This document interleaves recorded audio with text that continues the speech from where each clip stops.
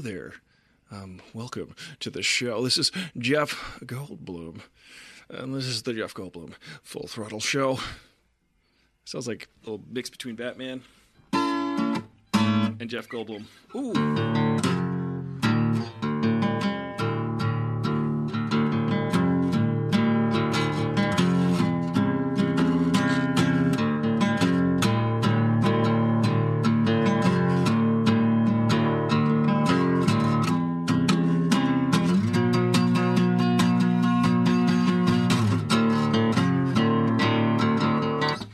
We're just jamming here. We're riffing around. It's Aristotle Full Throttle. I'm Aristotle Full Throttle. Welcome to the show. Gonna hang out, play some guitar with you, jam, maybe come up with some crazy riffs. You can go out and steal them. Put them in your songs. Whatever riffs happen. If you're inspired, there are infinite riffs, and I'll lend them out. We'll co-write songs together. And today we're talking about Maverick. Top Gun Maverick. Top Gun Maverick, and also we're going to talk about Obi-Wan Kenobi, the series, the Obi-Wan Kenobi series. Good golly, is it interesting? I like it, actually. I kind of like it. Well, let me know what you think. I'm talking about my short review of Top Gun Maverick. It's a perfect movie. It was perfect. It was Memorial Day. It was a Memorial Day type of movie. It had to do with, it was bang, pew, pew, whoosh, boom, and there was lots of story. There was heart. Like, there wasn't even that much story. There was heart, there was character, there was everything that was humorous landed, everything that was heartfelt landed. It was just a good, perfect movie. Perfect sequel. Did you like Top Gun Maverick? I feel like if you didn't like it, it's like saying, man, I don't like ice cream. It's like, I can't do anything for you. I feel like I have zero complaints about the Top Gun movie. I enjoyed every minute. I was very, very, very entertained. I don't know what people are looking for in movies these days. Back in the day, it was very simple. We got to do a thing. Let's do the thing. Okay, let's go. Movies used to be. They used to be way simpler. We got to get you back to the future. And then they just said, okay, let's spend the movie getting you back to the future. You know what I'm saying? That's Top Gun Maverick. They were like, we got to do a thing. Let's do it. Okay, go. How are we going to do it? I don't know. Let's try and figure it out. It's going to be hard. Let's do a training montage. That's what I like.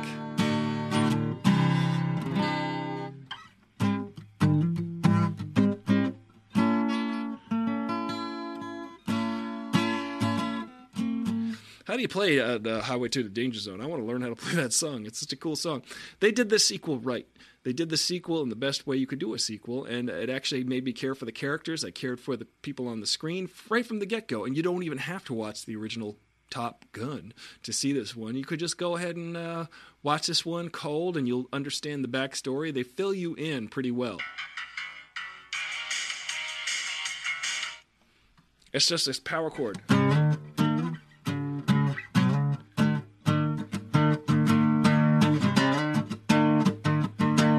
So that's Top Gun right there. I just played it for you.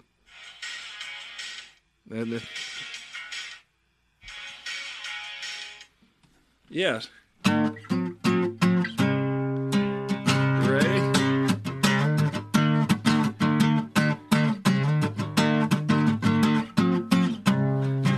Highway to the Danger Zone, bro. I'm here on Long Island. Hanging out, almost for the summer probably, mainly. How was your Memorial Day weekend? I had the greatest Memorial Day weekend ever. I went to a party where there was docks and there was boats, and I was the only brown person there because it was in Hamptons. It was in Hampton Bays, and if you're in Hampton Bays, you don't look like me. But I went there, and I looked around, I said, there's boats, and there's no one who looked like me here.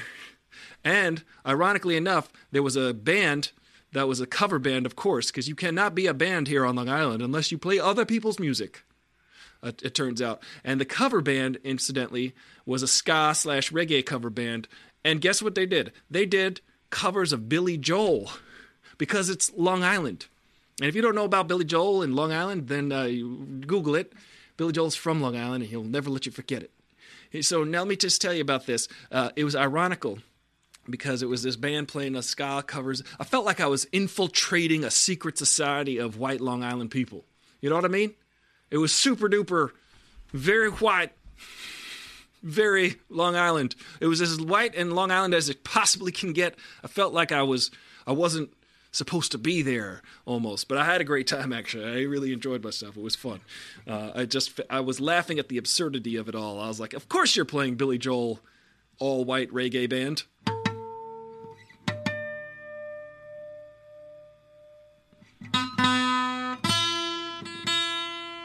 Yeah, you love hearing tuning. So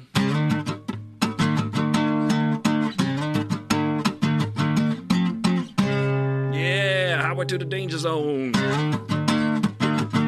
So I saw Top Gun Maverick yesterday with my parents. My father was in the Navy, so he's basically been waiting his entire life to see this movie. It was good.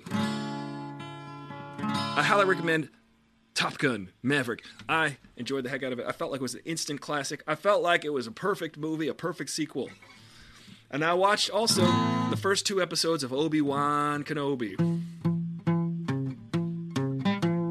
And I thought that it was good. I think it's a good show. I think that if you've watched Obi-Wan Kenobi, I'd love to have a discussion with you and what you think about it. But I think there are actual stakes in this TV show.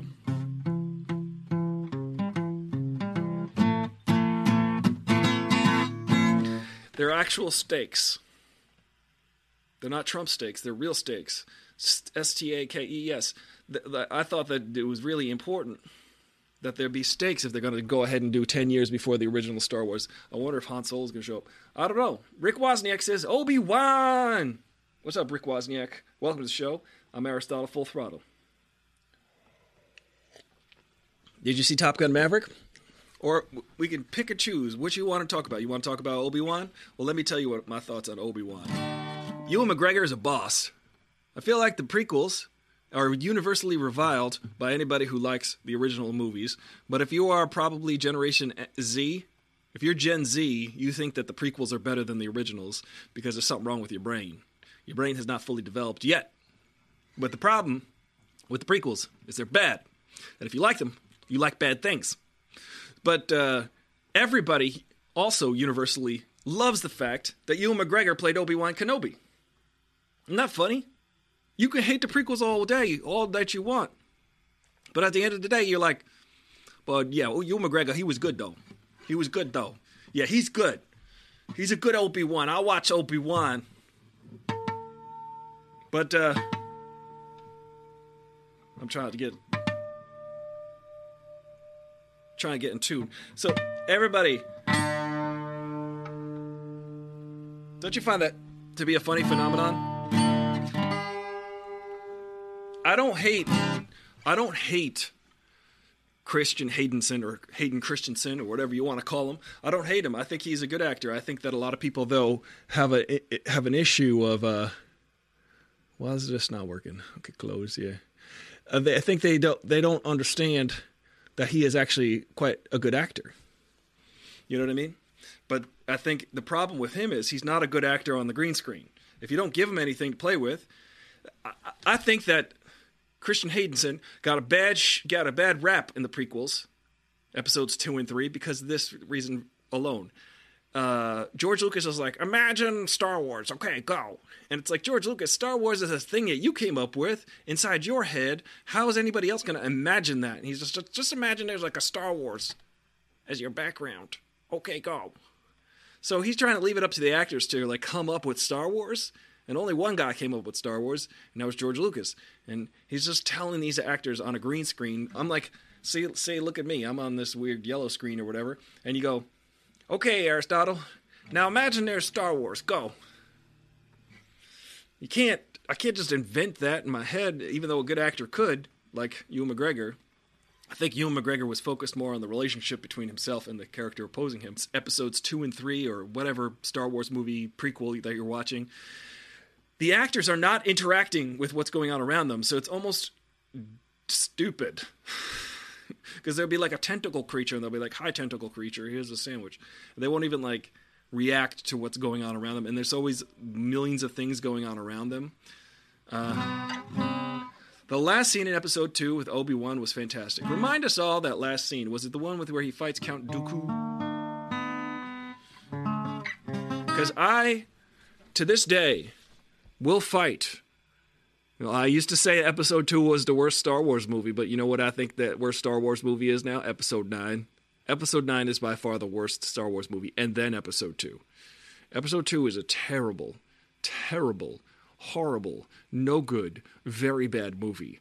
And but at least it has redeeming factors. Episode 9 is worse than that. It's worse. And I said, why did you make me go see this a second time? My friend said, you got to go see it again. And I said, I don't ever want to watch that movie again for as long as I live. And then my other friend, she said, I want to see it because I want to finally see the Star Wars movies. You got to explain to me what's going on in the Star Wars movie. And I'm like, okay, I'll go see it, but you have to pay for it because I don't ever want to pay for this movie ever again. And she did. And then I watched the movie and I said, I still hate it. It's still bad. It's still bad. No, to the show where Darth Vader was opening his eyes in the back to tank. Oh, yes, okay. So, episode 2 of Obi-Wan Kenobi. Now I'm reading that correctly. So, the final scene, yes. That's the best part about Ewan McGregor playing Obi-Wan, is Ewan McGregor's an excellent actor. So you feel the conflict. You see the conflict in his eyes when he's thinking about, should I go on this mission? Now, if you guys aren't watching Obi-Wan, spoiler alert, you got until midnight, and then they come out with episode 3, so check it out. Oh, this guitar's not staying in tune because it's humid. But the greatest part about the Obi-Wan show is that Obi-Wan Kenobi, played by Ewan McGregor, you could see the conflict in his eyes. You see that he's like, I don't want to do this, I can't do this, but it's actually really cool and motivated because you're like, of course. Now, spoiler alert, little Princess Leia is in this show. Little Princess Leia, I think, is adorable and cute and has the attitude that Princess Leia should, at that age especially. And I find it interesting that, and it makes sense because why would, in episode 4, this is 10 years before episode 4, why would she say, help me, Obi-Wan Kenobi, you're my only hope? Because she has an established relationship with Obi-Wan, and I don't think they ever interact in the original series. So we never see that they have a history. We just see Obi-Wan get struck down and become more powerful than they ever imagined. I project, pun intended, we're going to get some Liam Neesons. Liam Neeson's is my shiz. Liam Neeson's going to be in it, and I think Liam Neeson's going to show up finally.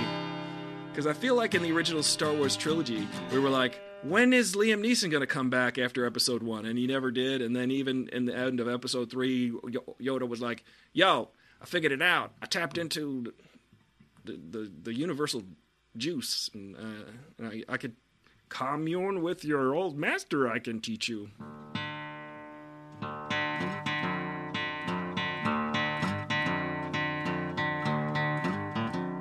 And so I think in this show we're going to commune with the Liam Neesons. Why would they keep teasing that? Why would they keep showing? Why would they tease the fact that Bail Organa was dressed in the Jedi robes and why would they show Obi-Wan waking up in the middle of the night like, "Whoa, master," So we're gonna get some revisits from some old characters, which is gonna be cool. I wonder if Yoda's gonna be in it.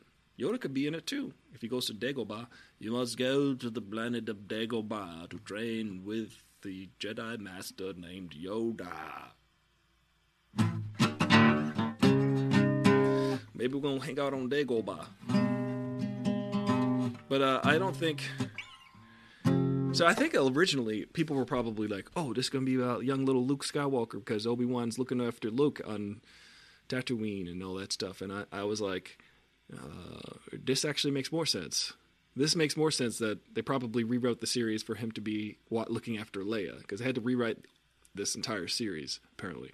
Deborah Chow's directing all the episodes. So far, so good. They look cool. I'm into it. I feel the stakes. I feel that cool things are going to happen in this show, and so far I'm invested. I also like the fact that I had a thought, but it left me.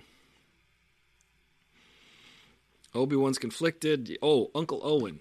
Uncle Owen, played by, if you remember his name, put it in the chat. I think that the actor who is playing Uncle Owen probably watched a lot of video or a lot of footage of the original actor who played Uncle Owen, because he does a lot of like ticks that the original actor played, and I thought that was cool. Like, he was really paying attention to the way the other actor played this character, and he like grabs his belt and he moves his head and he says things in a way that the other actor who originated the character of Uncle Owen. That's how Joel Edgerton is playing him. Is that his name?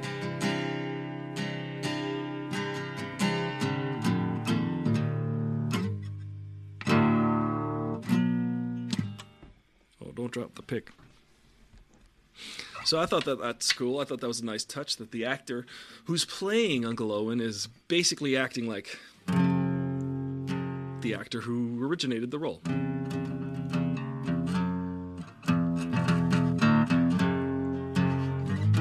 But it's going to be interesting because this is only 10 years before we see the characters in the original series, so they got to get old quick. Obi-Wan's got to go gray in like the next 3 weeks to match looking like Alec Guinness. But I think, why not? Why don't they just do 3 seasons of Obi-Wan at least before it gets to the age where he's supposed to be in Episode 4? He's actually older than Alec Guinness was when Alec Guinness was in Star Wars, apparently. Ewan McGregor is.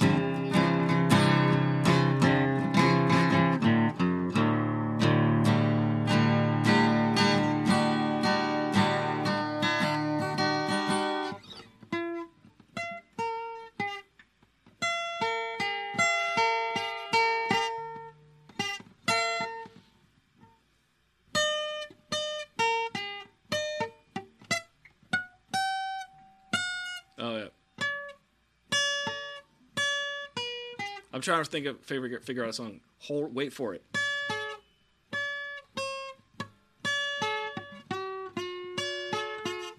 Nope. It's in a different key, so. Rick Wozniak says, I'm intrigued as to why Reva is so obsessed with Obi-Wan. That's her daddy. I don't know. I like that she says the Jedi will hunt themselves, which is true. It's true. That's a really good point that she made, where she said the Jedi, they're going to hunt themselves. Watch this. I'm going to hang a Jedi in the square. I'm going to wait for the Jedi to come out the woodwork. I'm not going to hunt them down. They're going to hunt themselves. So that's the third sister you're talking about, Reva?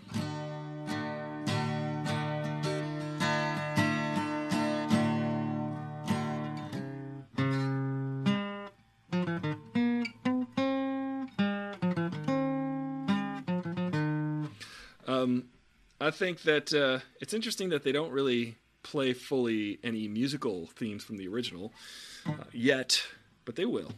They will, and it'll be chills-inducing. Is our friend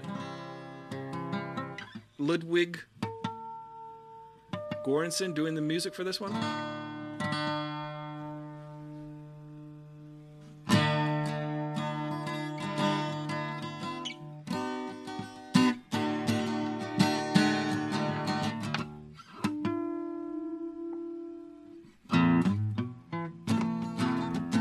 Ooh.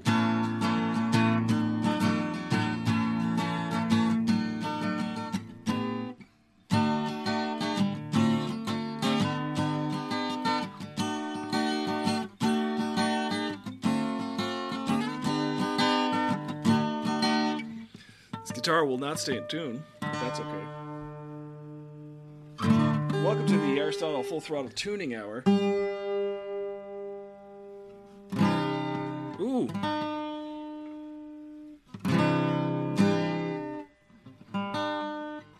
One second.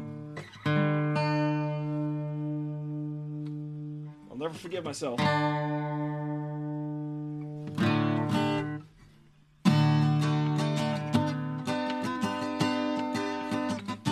Oh, maybe she's a former Jedi. Yeah.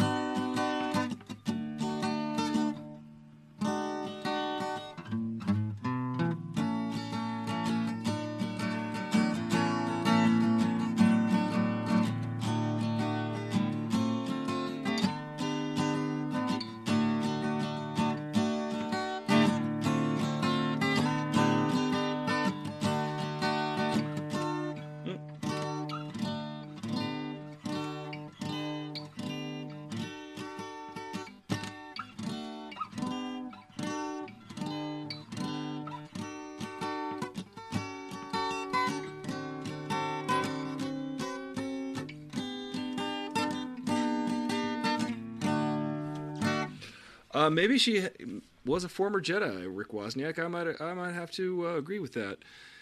She does seem to have the powers of the Force. She does wield a lightsaber, a red one. I'm not sure I like this Inquisitor's idea, but whatever, you just got to go with whatever they came up with the cartoons and then just adapt it to the big screen because people will start to throw a fit if they're like, I saw it in the cartoon and it wasn't in the show. I feel like people need to get their little banky, I feel like people are upset when it comes to that kind of thing.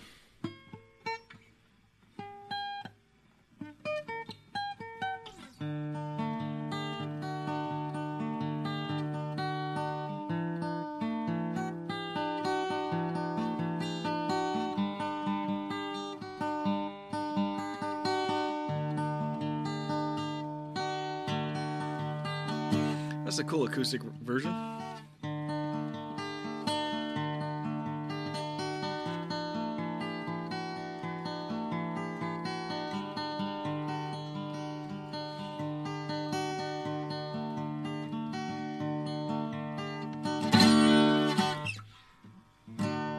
Come on, Slash, come at me, bro.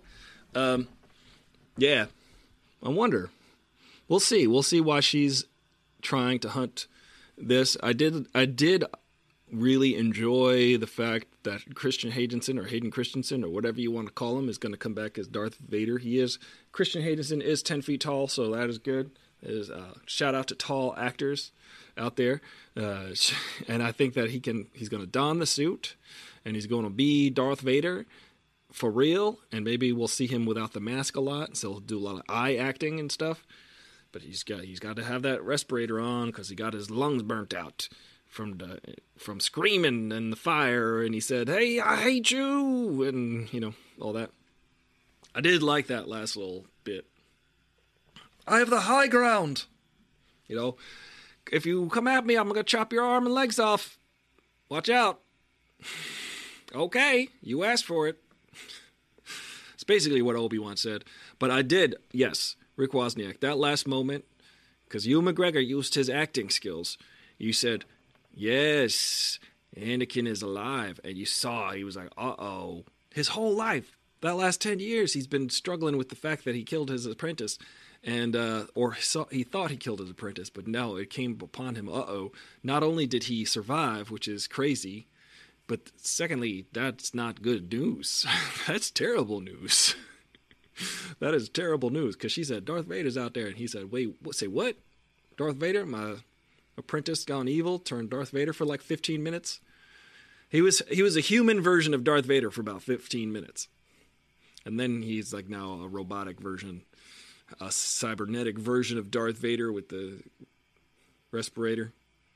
Darth Vader, he would have been more dashing with long hair, But now he's got his head all burned up, He got burnt up.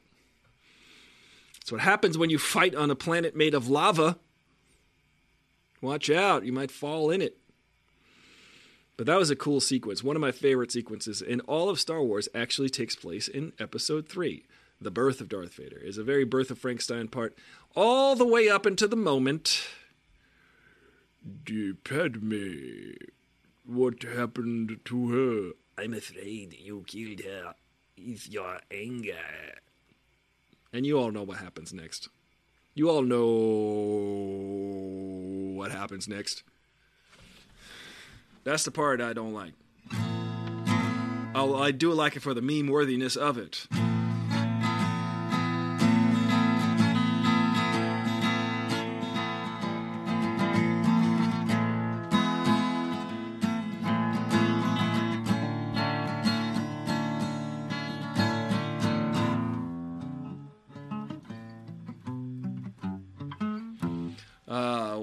If only I knew songs. Kurt Cobain, the ghost of Kurt Cobain. Please bless me with your wrist.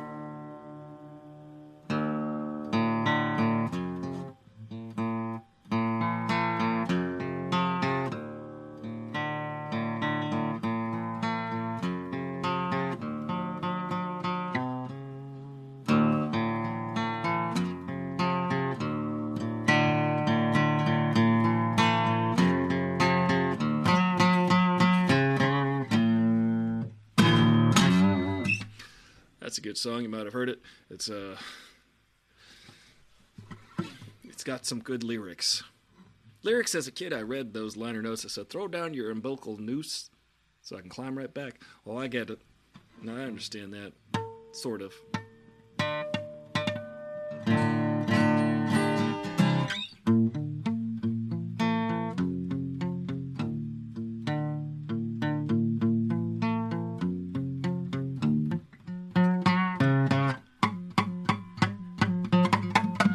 Any requests? I'm happy to perhaps fulfill them. Oh, remember that one?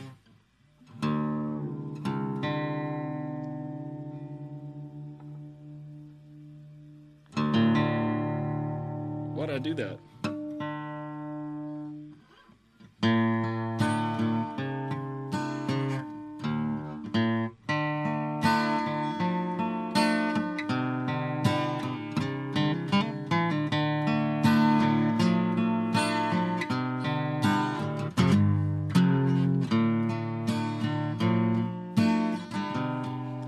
If Obi-Wan sang this about his friend. My friends are so depressed. I feel they're burning up on lava planets. And sometimes you gotta kill them when you got the higher ground.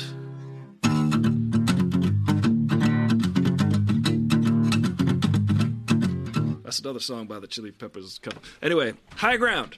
Ladies and gentlemen, high ground. Thank you. Yeah, I wonder why she's so obsessed with hunting down Obi-Wan, and Obi-Wan's got to rescue the child. He's got to, everybody. All these series about rescuing kids, because it's Disney, and you gotta have a little kid. You gotta have a cute little alien kid, cute little human kid, and a literal Disney princess. Princess Leia is now a Disney princess. Interestingly enough, it's cool because Flea. I was just playing some Red Hot Chili Peppers. And Flea is in the Obi-Wan series. As soon as he showed up, I said, Needles from Back to the Futures 2 and 3. Also Flea from the Red Hot Chili Peppers. You're in this show? Cool. All right. I'll buy it. But, I like the fact that Princess Leia. Here's the thing. Bail Organa and Obi-Wan Kenobi were entrusted in watching after these two twins, these two space twins, the Star Wars Luke and Leia. They were entrusted and also encrusted with the duty to watch these kids.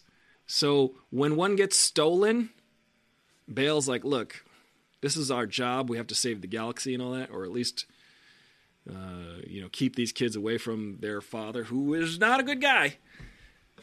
Killed a bunch of kids, this dad. Not Dad of the Year, I'll tell you that much.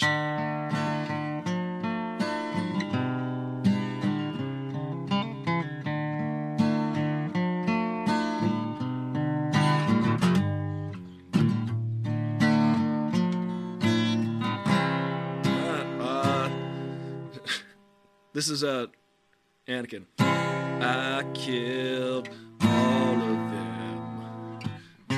I chopped them with my lightsaber. So many. You see, Anakin Skywalker killed all the kids. That is big duty. Welcome, Blurred Words. Leia is so sassy because she's Leia.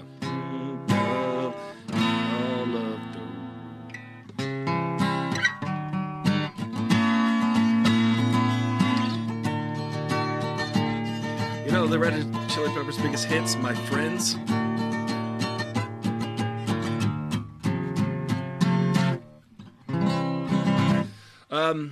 Best Big Twinkie. What did you guys think of Obi-Wan's Kenobi series? What did you guys think of Maverick, Top Gun Maverick? I thought Top Gun Maverick was a perfect movie, a perfect sequel, excellent in every way. All the cast, all the story, all the characters, so much fun, great. It's like a big Star Wars blockbuster type of show. It does not have to be more complicated than it is. It's very simple and streamlined. I loved it, and I'll go see it again. I say that even knowing that the main character is played by a Scientologist. Listen, I'm not racist against Scientologists. I just don't like it. I just don't like anyone who is a Scientologist. We don't allow those kind. I'm kidding. I live right around the corner from the Scientology celebrities, or the blue one, the big blue Scientology center, which is crazy. I live 2 blocks away from there. I can't see it from where I live, but if I walk basically a block and a half, there it is.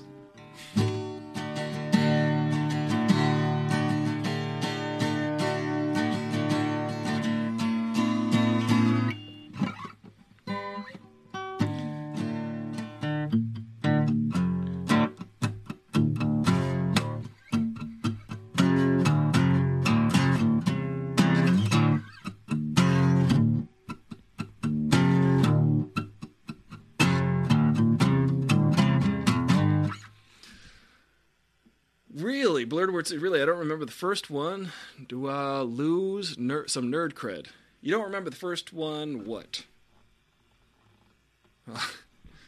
Rick Wozniak says, I want to see Top Gun Maverick so bad. Well, Rick Wozniak, I promise you it won't disappoint. It is a great movie. It's just fun. It's like, it's not only fun, it's good, and it makes you laugh, it makes you cry, it makes you kiss your $27 goodbye, or whatever a movie ticket costs us nowadays. I saw it in IMAX, and it was really cool to also... I actually went to go see Top Gun Maverick because I was like, Tom Cruise does all the cockpit riding. He'll ride the cockpit. So I'll be like, hey, Tom Cruise, I know that you're really in the cockpit when they're showing photographs of you in the cockpit, but nobody asked you to do that, but okay, cool.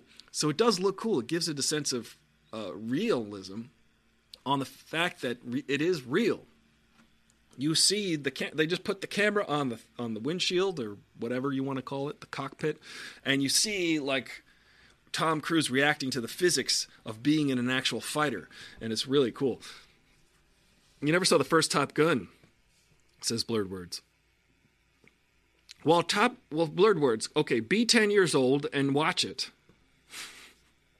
First of all, be 10 years old and then watch Top Gun. Maybe like 13. And it'll hit you. It'll hit right. Because after I saw Top Gun, I got like an F-14 Tomcat model glue, put it together. I was all into it. My father was in the Navy. He served in the Navy. He did 4 years, 4-year service for the Navy. He was one of these guys. Semaphore. He was a semaphore guy. He was like, go over there with the jet, go over there with the jet. That's what his job was. So, of course, his entire life was leading up to this moment to watch this movie. So he was very excited. He was very vocal in the theater, shouting at the screen, and we got to go, hey, this isn't our living room. There's other people here. But at the same time, the excitement, he just could not contain his excitement.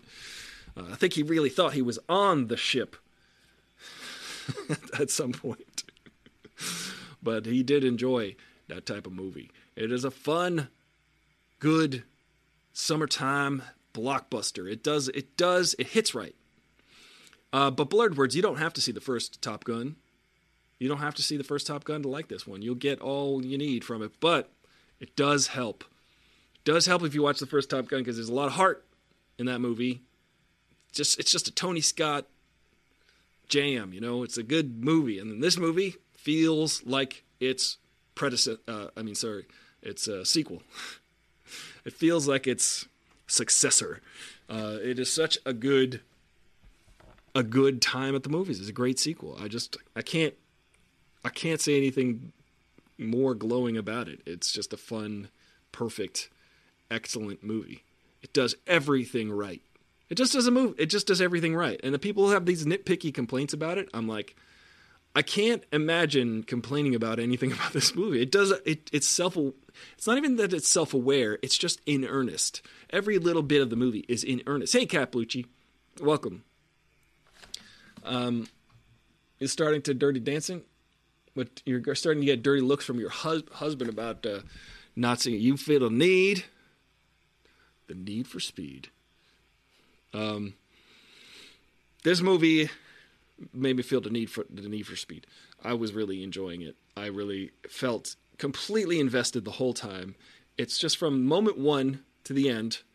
I feel the need for Scientology, he says. But yeah.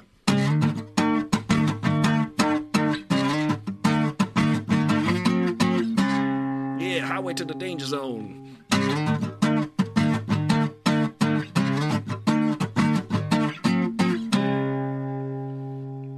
Highway to the Danger Zone, he says. They do everything right. They do everything right in the sequel. I've never seen a sequel that was... I mean, there are some sequels that are excellent. There are some sequels that are better than the first. This one probably is better than the first movie, but movies have changed since the first movie came out. So you got to realize how excellent the first one was in the context of the time. Also, you have to realize how movies literally have changed in how they're physically made and also how they're constructed. There's a more, but not much. Ever since Star Wars was like, here's how you make a blockbuster movie. Star Wars, the original New Hope in 1977, they said, here's how you do it, folks. You're welcome. Forever, movies will be like this movie. Hollywood blockbuster movies will follow this format exactly. Like every great, sometimes they tweak the format a little bit, but if you want that perfect blockbuster feeling, Star Wars is the blueprint for all of us. You might not like it. You might be like, whatever. Sometimes about 10 years ago, I'd be talking about Star Wars with my friends. Sometimes it'd be mostly boys who were talking about Star Wars. And, sometimes there would be someone snarky coming over of the female gender. And they would say, oh, are you boys talking about Star Wars again? And I'd say, hey, look, Star Wars is it's like Dirty Dancing, but, sometimes, but for boys, it's, and then it usually stops people in their tracks. Someone makes fun of you for something that you like. Tell them about something that they like that is equally perhaps frivolous. And then watch what happened. They're like, malfunction. I can't smoke in the ears. How do I make fun of you for liking a thing if I like a thing that is also equally frivolous? I like it.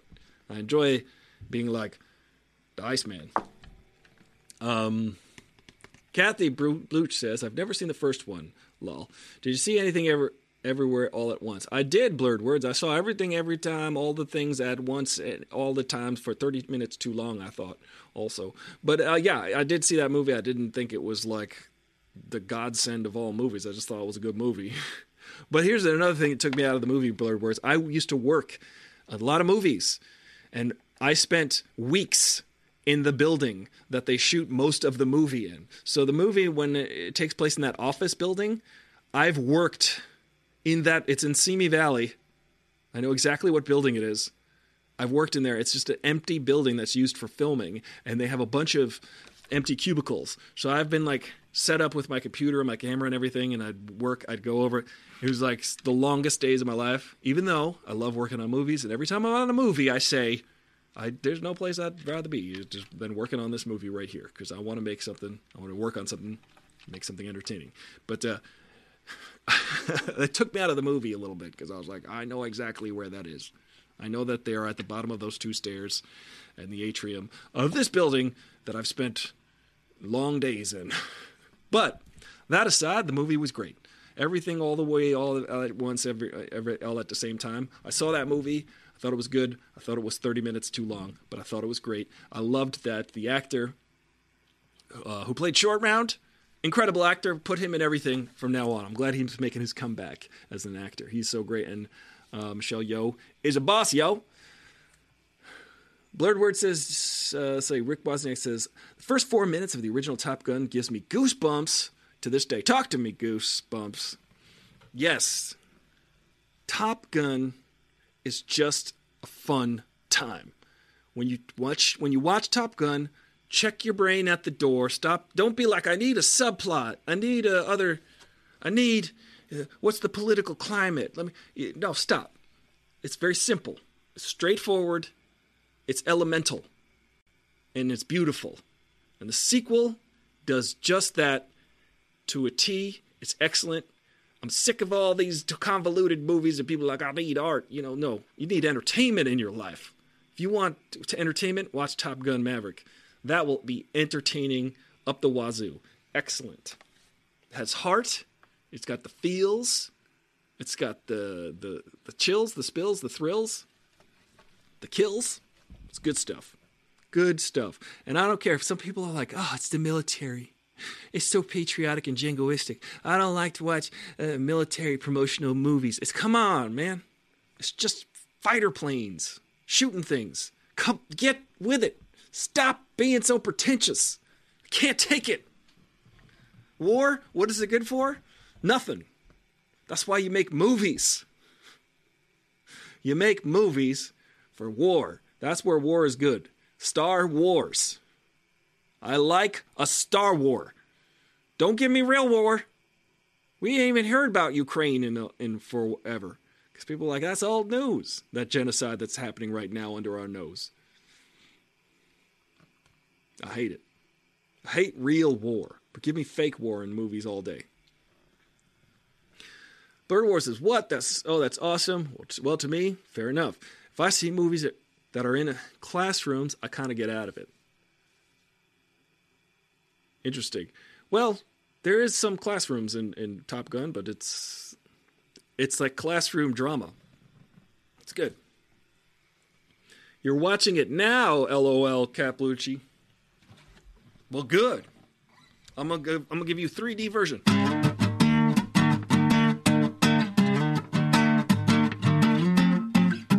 Highway to the Danger Zone. What comes next? Dubber doober dee, dubber doober dee, ba-bow. Let's see. Oh, that's like 80s. That's the 80s synth. Let's hear that. That's the 80s arpeggiator.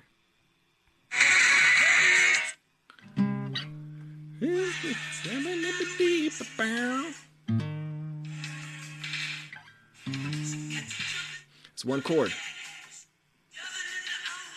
No, Dre, what'd you think about Maverick, Top Gun Maverick? Here it is. Okay.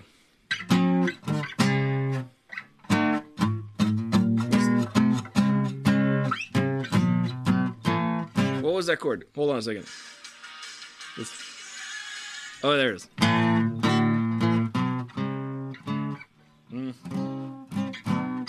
Give me a second here.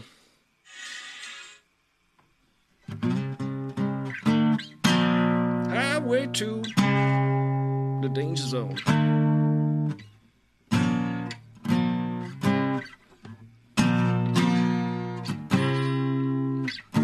Highway to the Danger Zone. Blurword says, I'm a math teacher, so I feel like I've been in the room too long. Thing about movies. I see what you're saying.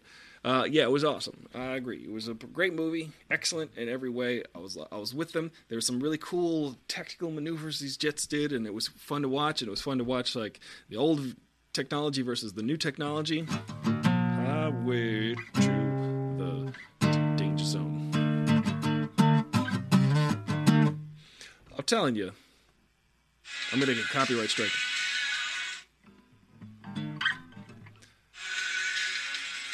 Arpeggiator. I gotta like stop it every 2 seconds because that's like this.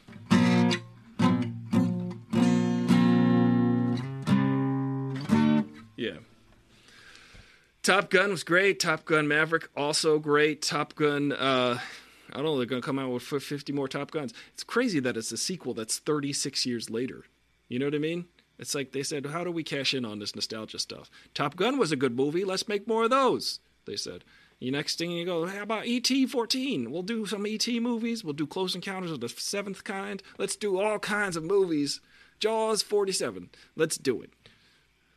Blurword says, what are all the songs you hype you up while you're in a classroom? How to your diploma?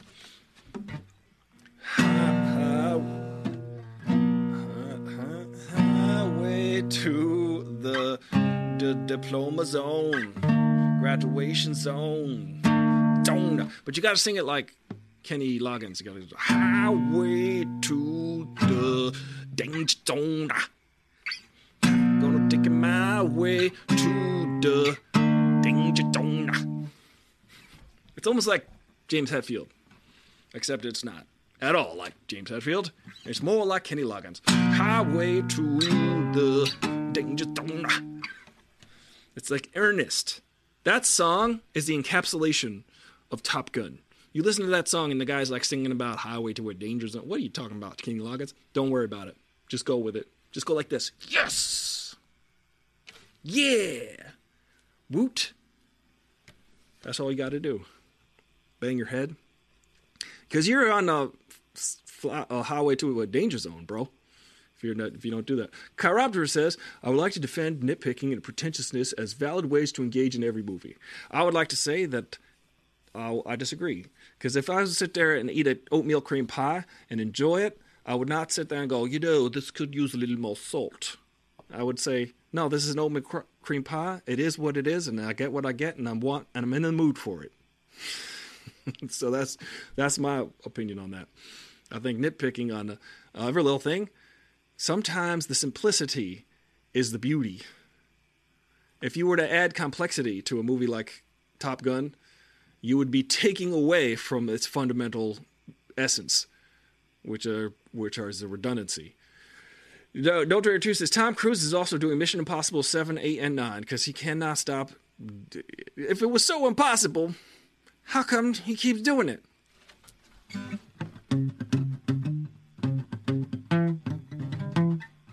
How's it going? Wait, it could be like...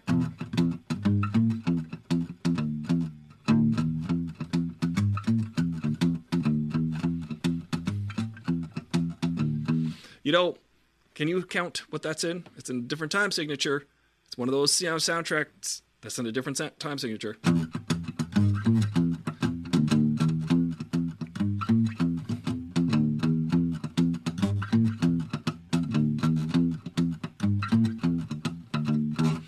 Consider that adding complexity is fun, says Chiroptera. I love that you challenge me.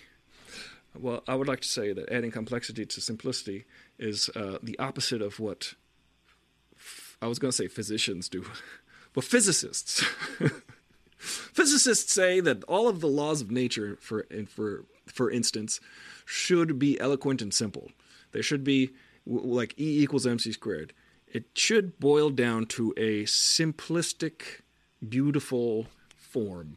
And sometimes things in its... You can express E equals MC squared in a way more complicated fashion. That is Einstein's famous equation for relativity and all that, or the transference of energy to matter, matter to energy, the fundamental understanding of our universe. You can complicate that, or you can have something that's very simple. And I do like the simplicity of things. There's a whole culinary experience that you can enjoy where they just say, well, let's just use 4 ingredients. 4 ingredients is all you need, because after that, you might start to add unnecessary complexity. Penny asks if it's in 5/8 time. Let's see.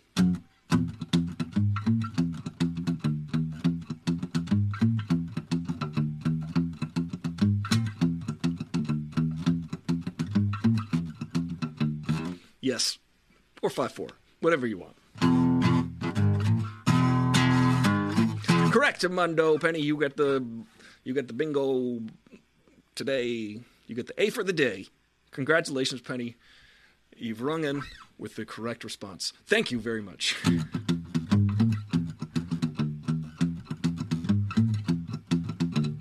It's very interesting. There's a lot of songs with like that weird... There's also... wait.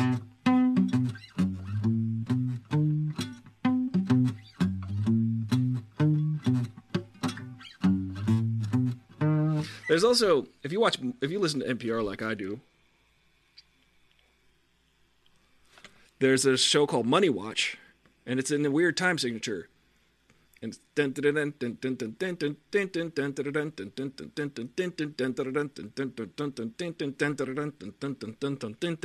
I'm always like, I see you, Money Watch. You're trying to throw me off my game, Money Watch, but I see you. You're in an odd time signature. That's the theme song for Money Watch. If you're ever bored and you're listening to NPR, sounds about right. Chiroptera says, it's also a way of exploring one's own creativity using existing work as a playground. Well, I would say for me, in a lot of my creative endeavors, when I look for the simplest route, especially if I'm editing a video. If I'm editing a video for the joke, sometimes I can go complicated, and I could get convoluted with the joke, which is sometimes funny, I'll give you that, but like a visual representation of a joke. But I would say the shortest route is usually the best route. It usually hits harder, especially for jokes. Unless you're Norm Macdonald and you take 12 minutes to tell a joke, but the entire time you're telling the joke, it's funny. And then the punchline is kind of like, whatever, doesn't matter. Punchline never matters with Norm Macdonald. Rest his soul. Penny Citrola says, I still count along with Black Dog. Comes on the radio thanks to your lesson many, many years ago. I still can't count along with that, so I always have to listen for the stick clicks. But I think it's, 17 beats? The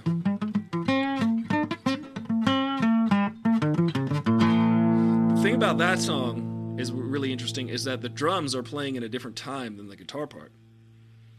They're playing in two different time signatures overlapping in a very way, in a way that only those two human beings could do together effectively. That's John Bonham and Jimmy Page.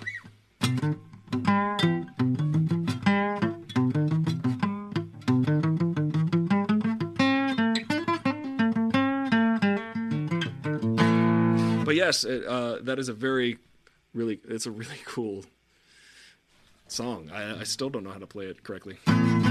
I would have to listen for the stick clicks. I wouldn't count it if I was playing that live. I would just hear do do do do do.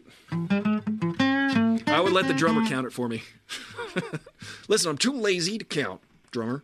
I'm gonna feel this out, and I'm gonna wait for those stick clicks. It's almost Pavlovian. If you count off 4, I'll just start playing. I mean, it's literally Pavlovian. Noel Dreyer 2 says, Tom Cruise also did a movie called Oblivion, but never watched it. So, who has seen it and thinks it's worth watching? I saw it. It's worth watching. For this reason. There's an actual technology that was introduced in that movie, or at least utilized to a really cool extent, that they use now basically for every Star Wars series on Disney. There's 360-degree projection screens on a lot of it, because there's a lot of times people there's a lot of shots of Tom Cruise up in these clouds in this aircraft. And in order to get just real reactive lighting and the real color temperature and everything like that while they were shooting, it's basically just all of the clouds and stuff around him are the actual accurate light is being cast upon the subject in that from whichever angle you're shooting it at. So they use that now with the I think it's called the volume stage, or a volume stage, where they just use 360, it's like a dome, so I guess it's a 180-degree dome of LED screens now, where you can manipulate any image in the background, and it's very cool because it uses a lot of parallax. So wherever the camera is, the one eye of the camera, the entire background reacts in real time and shifts on account of the parallax effect.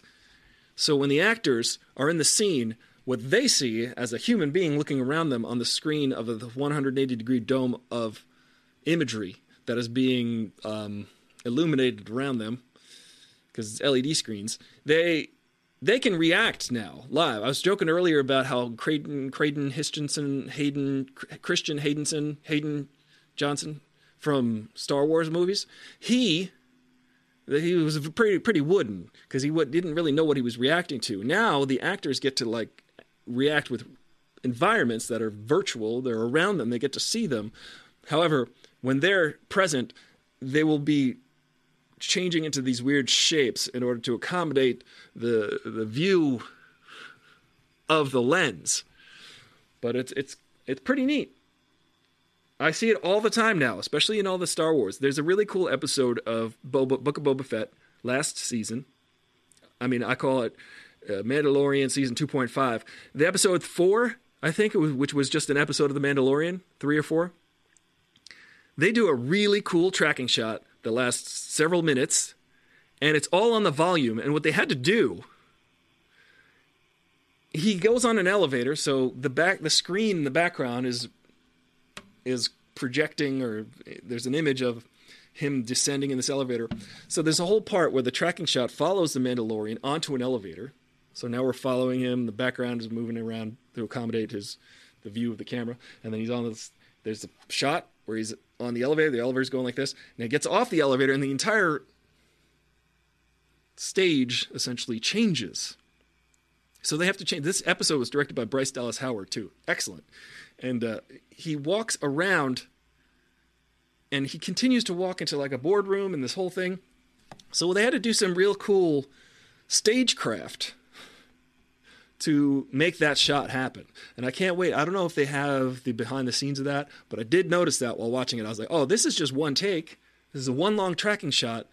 And they're just changing the environment on the screens as the Mandalorian is walking around this whole scene. When in reality, he was on one stage of, a fixed width, but then had to walk around.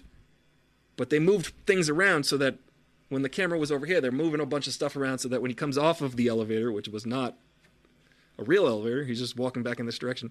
Now the whole scenery, or at least the cast, the extras, and some of the props have all changed because now he's on a new floor of the airport or the spaceport he was at. It's really cool. It's really cool. Check it out. Watch that scene again. You'll see what I'm talking about. Beautifully designed machines, cool soundtrack, love stories with humans working together to survive the way they always have. Yes, Oblivion is an underrated sci-fi movie. It's actually pretty good. Reminds me a little of the movie Moon, in a way. Unless you've seen the movie Moon, you see a movie Oblivion.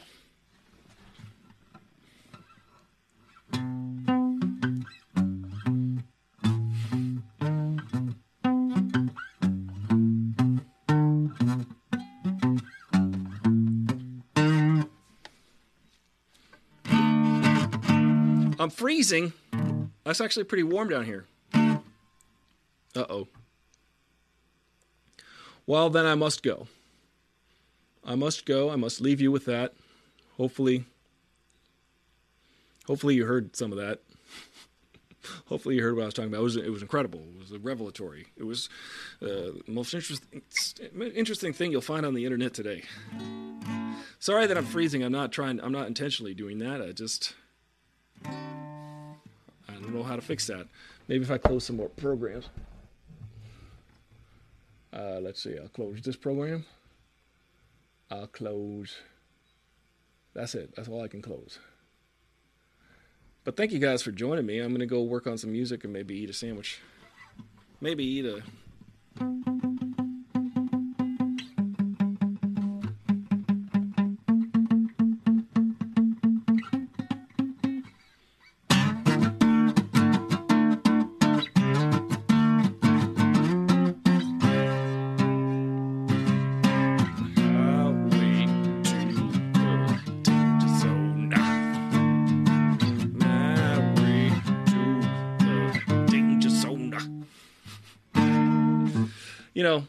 Kenny Loggins was really the master of movie soundtracks of the 80s.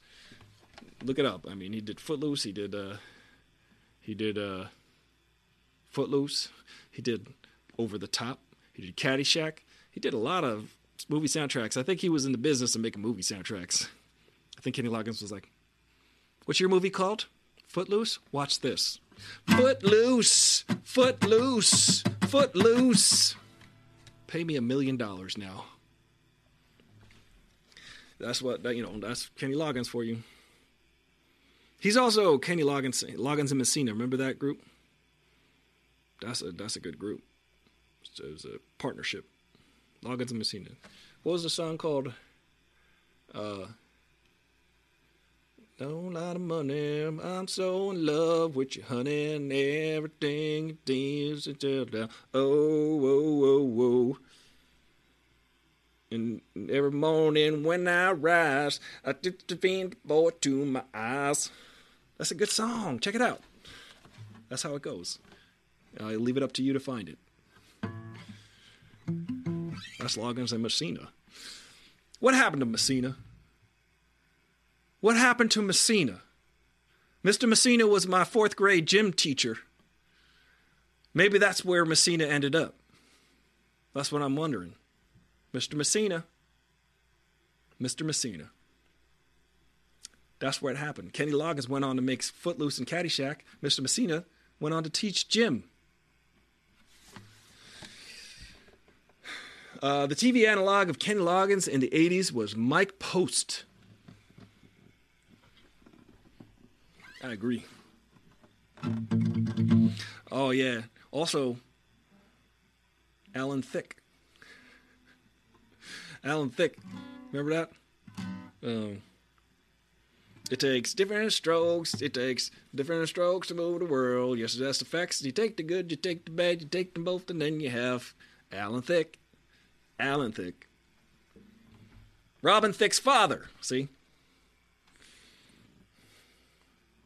What would we do, baby, without love? Oh, that's not him. That's, what was Growing Pains? It was like, Growing Pains is supposed to take place on Long Island, by the way. I'm on Long Island. Does this look like Growing Pains to you? Where's Leonardo DiCaprio? Where's Kirk Cameron? So I can punch him in the face. Oh, man, Kirk Cameron is trending every day. What is going on with that? What was the theme song to Growing Pains? How'd it go? Sha-na-na-na? No, that was the other one. I'm cracking myself up here. I'm enjoying this. Kenny Loggins, he made the beard cool, I think. Oh, what? I was watching Amber Heard video. Sorry, I can't get out. I cannot stop watching the Johnny Depp Amber Heard stuff because I literally, figuratively dated Amber Heard a few years ago. So you can imagine what my life was like. It was a nightmare. Oh, show me that smile again. Don't waste another minute on your crying. Don't cry. It's bad for you. Yeah, that's a good one. That's Alan Thicke also, because, he was in that show, so he said, let me tell you something. I wrote Facts of Life. Watch what happens if I'm in a new show. Remember Mike Stabone? Sylvester Stallone. That was it. What happened? Why did Kirk Cameron turn out to be a knucklehead? Oh, because he's an actor. Listen, I'm not going to disparage actors, but I will a little bit. See, here's the thing. Actors don't have to be smart. They just have to act like it. As evidenced by Kirk Cameron, everybody. Kirk Cameron was a teeny bopper. He said, look at him, and let's take a picture of this guy. And he said, okay, take a picture of me. And they said, let's make this guy say words. And he says, okay, I'll say the words that you're making me say. And then that guy, Kirk Cameron, said, listen to my thoughts. And then that's where he went wrong. That's the problem that happened with Kirk Cameron, is he started thinking he was thinking. And then he started talking, and then he said, well, listen, Kirk Cameron, no one asked you what you thought. I make jokes about this a lot because sometimes I'm on set and it'll be a comedy, see? And maybe the actor is a good actor, but they're not a good comedian, see? So they'll write words for the actor to say, and the actor will say those words, and you go, ha ha, good joke, because the writers wrote a good joke. The writers are smart, The writers are like, say this, say that, okay? And they're sitting on the side, and then they hear the actor say it, and the actor says it, right? And then they yell, cut, and then the whole crew laughs. Ha ha, good joke, very funny, good joke. And the actor thinks, everybody thinks I'm funny. But what the actor is not realizing is they only think you're funny when you're saying that other person's words. See? It gets complicated. It's tricky. You want to temper their narcissism. Because you're like, wait a minute. Then, see, what happens is the actor then takes it upon themselves to start trying to make the crew laugh on their own recognizance. They go, hey, you just all laughed at words I said. Now let me say other words that come out of my head. And then it's really awkward sometimes. It's really sad and awkward. And everybody's like, just say these words. Just say the words that they wrote down for you. Just read the paper and say that, because we want to hear those words, not the ones in your head. I'm being silly, but also truthful. I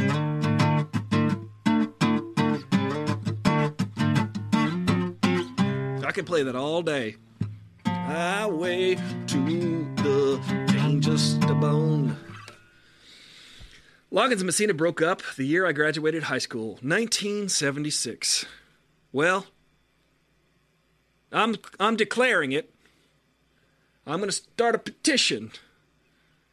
Kenny Loggins and Mr. Messina, my 4th grade gym teacher, they should get back together. I think. That's what I think. Kenny Loggins and Mr. Messina. I wonder what Mr. Messina is up to. Sorry to hear that they broke up. That's a very sad thing. I like Mr. Messina. He wasn't writing many songs. He was just blowing a whistle mainly when I knew him. He would say, I'm going to say your name, and then you could tell me if you're prepared or not. And then he would say, Murray, prepared. Stevens, prepared. Thompson, unprepared. You only get 4 unprepareds. Means you brought sneakers and the shorts. Anyway, growing up on Long Island is fun. It was fun. By fun, I mean it's an island, and on islands, they're surrounded by water. Generally speaking, when you're talking about islands, and they're insular, meaning they're a bubble, meaning people don't leave, they perpetuate the culture. They're stuck inside a bubble, and things don't really change that quickly inside a bubble. So my experience here has been a mixed bag, to say the least. You know, I was joking earlier. I was at a party. This is the best Memorial Day weekend I've had in my entire life, I got to say. It was a great weekend. I had a great time. I hung out with some nice people, and I went to the beach even at Hampton Bays, and it was great. However, when I was at this party on the other day, I looked around. I noticed, I was like, this is on a dock. There's lots of boats. I'm the only brown person here. Holy moly. This is that. And the band, now remember, I'm the only brown person. So now imagine this band. The band, they were playing reggae and ska Billy Joel covers. And I was like, it doesn't get any more secret society Long Island than this right now. I feel like I've infiltrated what white people do. I feel like I'm in the natural environment. It was a yacht club boating extravaganza, and the only brown people who looked like me were the help, serving drinks and stuff. So it was interesting. There were hundreds of people there, but I couldn't help but notice I was the only one who looked like me, and it wasn't because I wanted to notice that. It was that I was reminded of it repeatedly. Hey, you know where that hairstyle is from? The 70s. And I'd say, oh yeah, that's when curly hair started. Oh yeah, the 70s. Yeah, that's when curly hair started. Curly hair is an anomaly here. You go around when you look like me, and people take it as an invite to make a comment. I would like to comment on your appearance. I'm a stranger. I don't know you, but I will make a comment about how you look. Because we all look the same and dress the same. But you You look different. And I'm going to tell you that. This is my experience on Long Island. It's a danger zone. But I have fun with it, you know. What I'm going to do now, from now on, though, remind me, I'm going to video it every time. As soon as someone comes up to me and starts talking about it, I'm going to go, boop. Oh, really? Cool. Let's have a conversation about this. And then I'm going to record it so you can all see what my life is like. It's hilarious, and I promise you, I will make it funny. As funny as I can. Other than that, I had an excellent time. I had an excellent weekend. I saw Top Gun. I went to the beach. It was all... And I also learned that curly hair started in the 70s, and that's when this hairstyle is from. It's not. I was also asked if I carry a pick in my back pocket. I said no. I roll out of bed. That's how I achieve this look. Well, thank you guys so much. I'm glad that we covered everything there is to cover. Loggins and Messina, we miss you. We need you back. You're the Hall & Oates of 1974. You should be here with us, singing songs together. Mr. Messina, sorry you had to go back to teaching gym after the breakup. You and Oates, I imagine, are gym teachers. I can't go for that. No can do. I can't go for that. I can't go for that. I do carry guitar picks, Chiroptera. However, I lose them all the time. Plus, I keep them in my front change pocket. It's the right size for the pick. Or, I'll just keep them on my forehead with Van der Waals forces. I suppose it's Van der Waals forces, right? What would this be? There's just electromagnetism, I think, on some level. It's adhering. It's cohering. Right? Who's a science teacher out there? Mr. Oates? Garfunkel? You guys teaching substitute teachers now? Messina? All right, I got to see the show Oates and Garfunkel and Messina. I think there is a show called Oates and Garfunkel. Everything is made already. Jim Messina created the group called Poco. A little bit.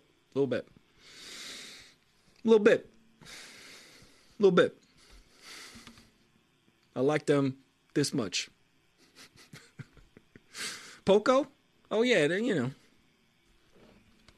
Forehead sticky. Thank you for the scientific explanation as to how this happens.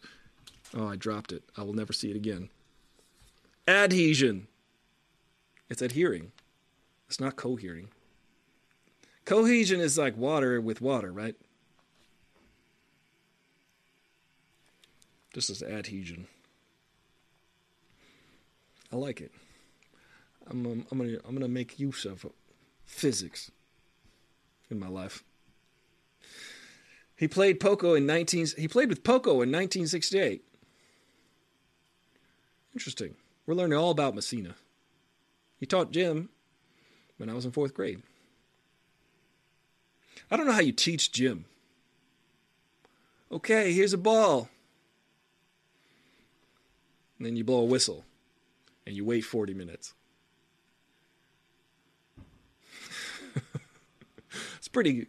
I mean, teaching gym is really managing about 32 minutes of time.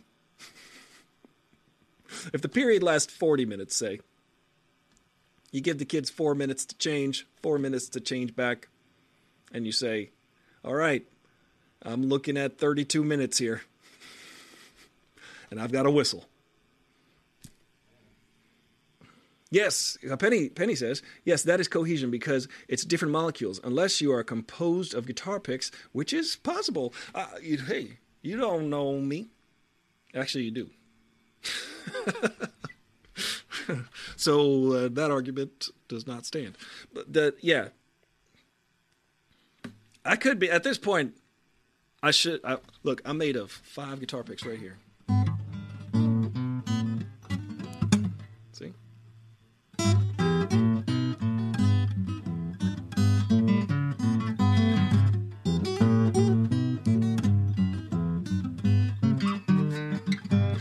Something like that. Listen, if I needed to chop a finger off, by the way, and I know that this is something you ask yourself all the time, it'd be this one. Listen, I'm not going to join Yakuza anytime soon, but I'm just saying, this one goes first. If I make a mistake, I'm going to say, look, sorry, chop this one, take this one. I don't need it. I don't really need it. All these, I need for my music. This one, I'm sorry. Take it. Let me show you my solidarity. I'll just chop it at the knuckle right here.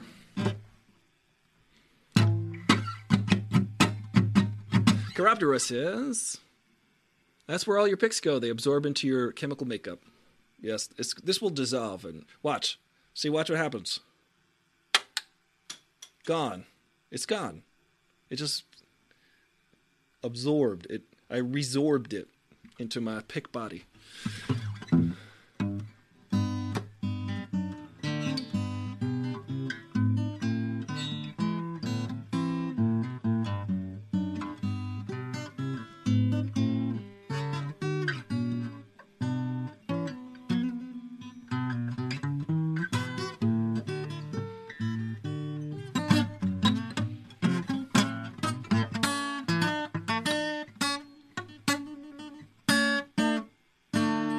Thank you. Yeah, the thing about classical music is you have to practice it. Who's got time for that? Ain't nobody got time for that. Maybe I'll just do that. I'll just do streams of me practicing classical music.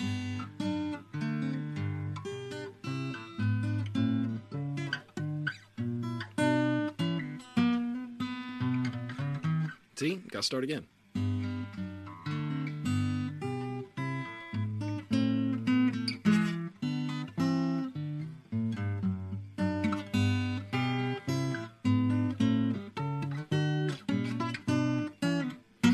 I need a nylon string guitar.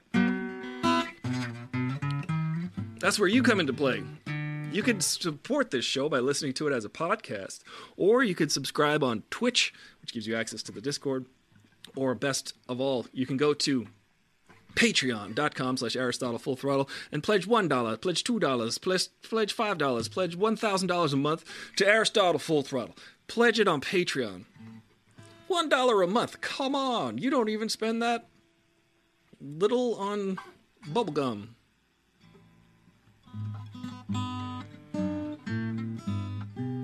And you can get such hits like this.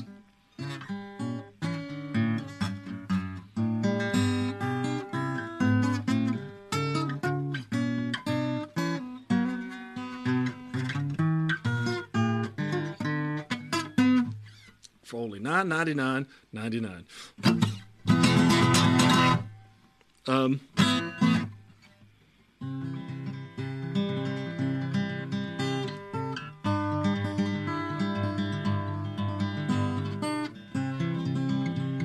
You can get all of Poco's greatest hits.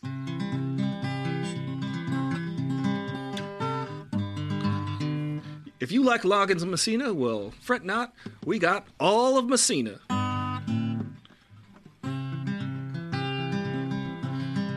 Consists mainly of a whistle being blown.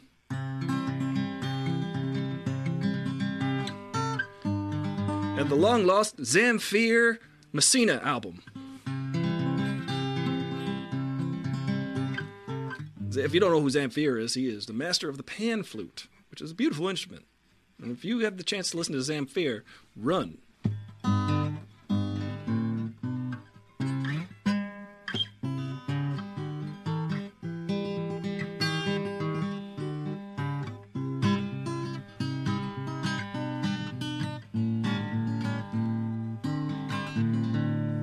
Let's see if I can play that right.